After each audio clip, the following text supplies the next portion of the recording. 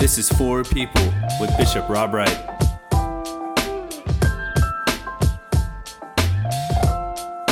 Welcome to episode 9 of For People with Bishop Wright. I'm your host, Matthew Bowers. Just a reminder before we get into it, this podcast is a conversation between the For Faith Weekly Devotional that is sent out every Friday. If you haven't had the chance to read that devotional yet, you can find it in the episode description. And Bishop, I'll be honest with you and say that I'm going to struggle this week because the term algebra was used in your devotional, and algebra and I have a long-standing feud since high school. We used algebra, and I got to tell you, before really doing this research and this work and writing this For Faith this week, I thought that algebra was just another word for torture, especially of high schoolers. But the quote you're referring to and the idea you're referring to comes to us by a guy by the name of Amos Wilder. Who was is a cool guy. I mean, he was a poet. He was a congregational minister. He taught divinity at Harvard, and he made it all the way to Wimbledon as a tennis player. And he wrote a book of poems actually. And one small excerpt is this. It says, "Be instructed at the null point." That's NULL point. The zero breeds new algebra. Right. And so I started to do a little bit of a research there. And the word algebra is a fascinating word. Again, I thought it was torture, but what it actually means, the word actually means is the reunion and balancing of broken parts. Right. So what he's in effect saying is what we're saying in the cross. Right. We're saying that somehow on a garbage dump called Calvary, God did a new thing, right? And what the word algebra means is that a new equation can come out of the zero. And so I just think that's a fascinating way to begin to talk about, the genius of God. And I think there's something really poetic to the idea of algebra being the balance of broken parts, and religion or faith, whatever you want to call it, God dealing with our brokenness or our broken parts or whatever you believe about the human condition. And so I think my question is, where is that brokenness in ourselves? And where do you see that brokenness in our own world? Well, sure. I mean, this notion that new algebra can come, even out of zeros, even when we're at the bottom, at the bottom we bounce, we don't break is an amazing idea, especially when you just turn on the news or go online or get your phone going. I mean, there's brokenness all around. I mean, it comes in us not being able to have the will or the means to address the disparity in education or healthcare. The lack of disparity in pay around gender. The list is longer than both of our legs. It's a guy in Glenn County being killed, presumably because of the color of his skin, and finding now that the law enforcement organization there that is supposed to hold a common trust, actually is not trustworthy. I mean, the broken parts are everywhere. The broken parts are wherever we are, right? It's part of being a human being, and so empowering. It's empowering to think that God somehow, as I like to say, makes gold out of garbage and silk out of scar tissue. God does God's best work at zero. And I think this is the testimony throughout Scripture. God can do God's best work at zero. So the brokenness is everywhere we are because we simply missed the mark. That's all the word sin means. It just means we missed the mark. And so it's not about shame or guilt. It's just about the fact of, it's an objective sort of observation of the fact. The fact is that, on our best days, we missed the mark. And for all our good intentions, we missed the mark. And we have blind spots and we can be biased and all of that. And at the same time, God does not condemn us. And so I think that God, because we're made in the image of God, I think God looks at us and sees infinite amounts of potential, and is trying to unlock that. And I think to unlock that, you got to check us on our 0 days. We're going to take a short break. We'll be back in a moment.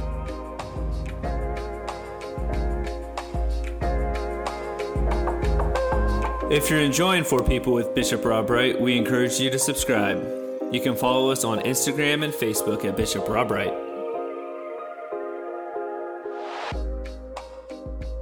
We're back with Four People with Bishop Rob Wright. So then where do we find God on those 0 days, or just kind of in the brokenness? Because I know for me, I get so overwhelmed in seeing everything. I mean, I get on Twitter. Twitter has had constant COVID-19 updates, which is what they should be doing and updating everyone. But then you get that constant, weight. And then you get an injustice in your state of somebody murdered when they shouldn't be. And then you get something else, and then you get something else. And then you look at injustice in the government, and here's everything going on with the planet. And it's really easy just to feel that constant weight, or to just see the shatteredness of the world. And so where or how do you see God in those cracks and in those pieces? Yeah, that's a great question. I remember a conversation with a coach I had some time ago. I was having a particularly frustrating season at work, and had a conversation with him, and I sort of got a little snarky with him. And I was saying, well, where do you see hope? Where do you find hope? Sort of in a defiant kind of tone. And he said, well, he paused for a while. He said, I spent a lot of time paying attention to what's green. And that was an important observation for me. So in as much as the 24-hour news cycle has brought perhaps the worst around the world very close to us, there's also two surfer guys who, for no reason but their love of the ocean, decided to start cleaning it up. And there's a nurse right here from the Diocese of Atlanta who decided that she was going to go to Manhattan because she had gifts that she wanted to share with the people who were suffering. And there's a small congregation of senior citizens in the Diocese of Atlanta who decided that they weren't going to just sort of hunker down in their houses, but they were going to make sure that the public school kids who because of the closing of all schools were denied a lunch, they were going to provide that lunch. And so it's to look at things on balance. Yeah, there's a lot of broken stuff in the world, but there are people who are doing new math out of zero every day. And sometimes it's us, and sometimes it's the people we meet and know. And I think this is also why Scripture is so important. There are people. There's 6,000 or more years of stories of people who have made a way out of no way with God's help. I mean, one of my favorite two ladies are Shiphrah and Puah, these midwives who had nothing but a birthing stool, and their faith in God more than their faith in Pharaoh. And because of their good work, they gave birth to Moses, and Moses, the rest of the story. So I guess it's just, you got to find out what's green. You got to pay attention to what's green in your midst. And, maybe you can be green for somebody else.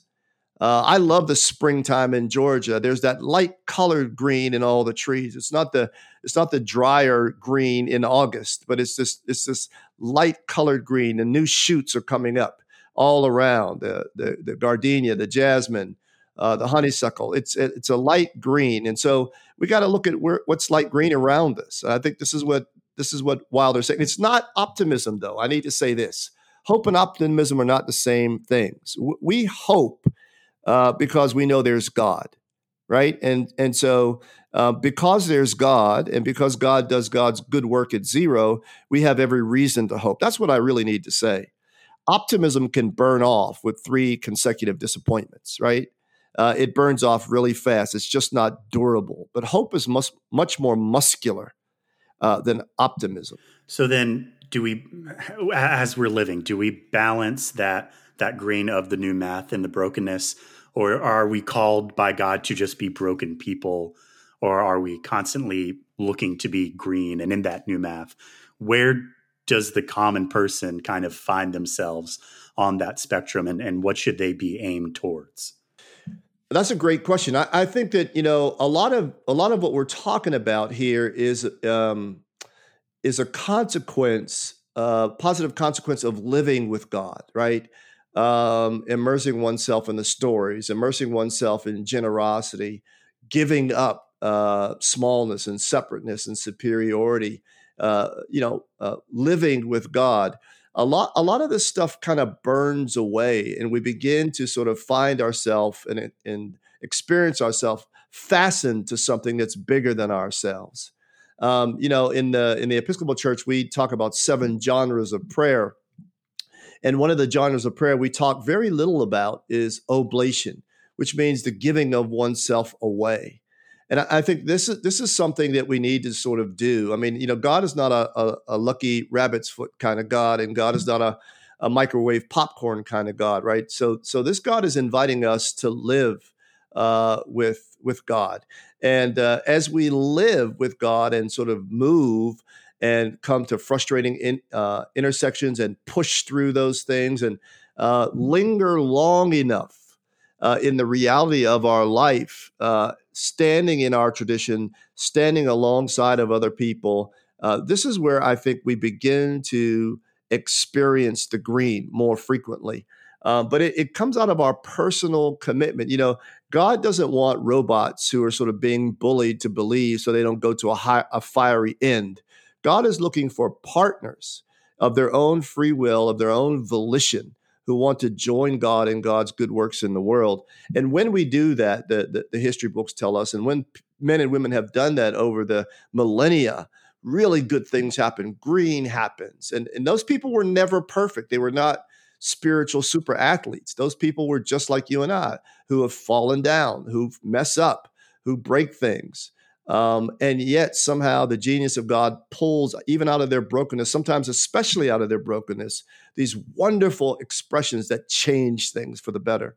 I'm glad you brought up the lingering long enough phrase, because I feel like the world is lingering on a lot and for a long time.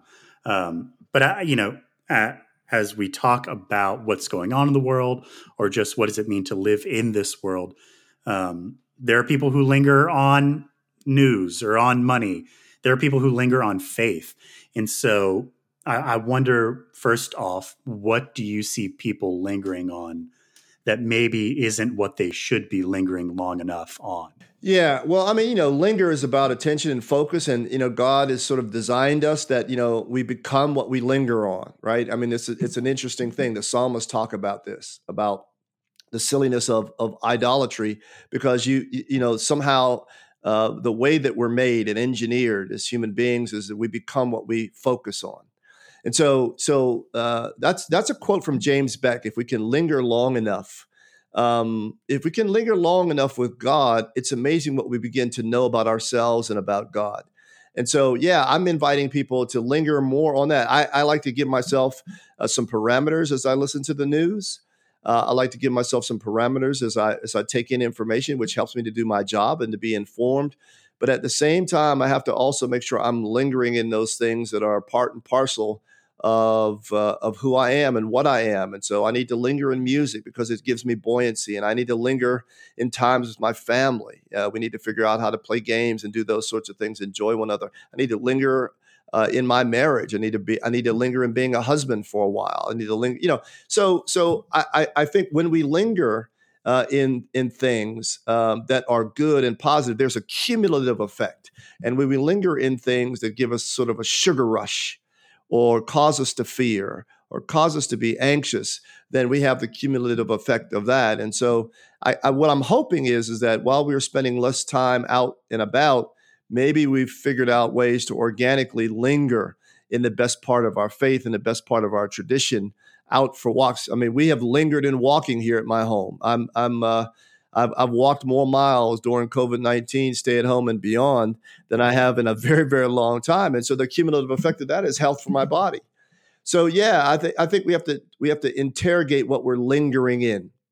Even the phone nowadays will tell you how much screen time you have, right? And how you're spending your time. And so I think if we linger there, rather than sort of these places that we can linger that produce no ultimate good in us, we'd be wise to investigate that.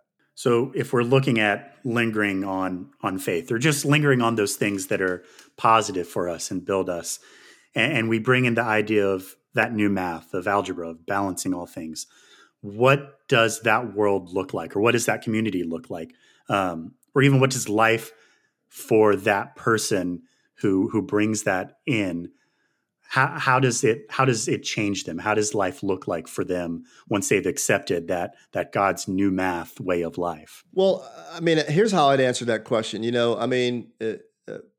Preaching is good and teaching is good, but the world wants to see it in action. The world wants to see it in the flesh. And so as you and I linger with God, there's a cumulative effect that happens to us, which is palpable to the world. It's palpable when we engage with people, right? It's not we're performing faith or performing the love of God, but as it seeps into our bones, we become that thing. That's what the world needs. Right. And as we do that, we radiate hope. We find hope for ourselves and we radiate hope. And it's not about being sort of happy, clappy characterizations of what it means to believe in God or follow Jesus Christ. It's about having something that has really penetrated your life and it's authentic for you. And everybody knows and can sense, from the old person to the younger person, what is BS and what's not BS. And so, when we linger with God long enough and we bring our real questions to God and we bring our real brokenness to God, it's amazing how life lived with God can begin to rearrange our furniture. And if we treat God like microwave popcorn, well, that just doesn't happen. It's too transactional, right? But if we decide that we're going to walk along with God and we're going to sort of be available and open up ourselves, it's amazing what can happen. And when that begins to happen to us, it begins to happen to wherever we are. So, the fact that Desmond Tutu, for instance, was able to hold steady in joy in the midst of all the violence of apartheid South Africa is a phenomenal thing. And he actually infected the people that were sort of radical and rabid separatists with his joy and with his humor. And so did that contribute to the coming down of apartheid? Yes, and lots of other things contributed to it. But in his engagements with people, he was the thing. He was the genuine article. And that came out of his absolute commitment to spending time with God and allowing that hope to penetrate him. Not performing it, but being authentic. And I think that still makes the difference for us. So, Bishop, we've talked about hope. We've talked about new algebra. I give you the chance to answer this every week, and it's especially specific this week. What are you lingering on? Is there a Bible verse? Is there something you're meditating on that's kind of swimming in your head, in your heart? What are you looking at this week? Yeah, since our kids, I have 5 kids, and since our kids were little, we have tried to, we have shared with them the 23rd Psalm, and they know it by heart, and it makes me so happy that they know it, and I can just start saying it, and they can just join along with me. But it's an amazing thing to hear your high schoolers or young college people, and even when they were smaller, say, yea, though I walk through the valley of the shadow of death, I will fear no evil. And so my wife and I were talking about that and the fact that perhaps we have commended to them something that they'll be able to use, when they get to 0 in their lives, when those seasons come and those intersections come, gives me an immense amount of hopefulness that we gave them some resource, some word about God's new math possibilities in the real world. Makes me happy. So, as I always like to say, take care of yourself out there. Take care of one another. Wash your hands. Go for a walk. Be encouraged. God bless you. That's all the time we have for this episode, but we'll be back with you next week. If you enjoyed this episode, connect with us by following Bishop Wright on social media. Don't forget to subscribe to this podcast so that you can keep up when we post new episodes, and we'll be back with you next week.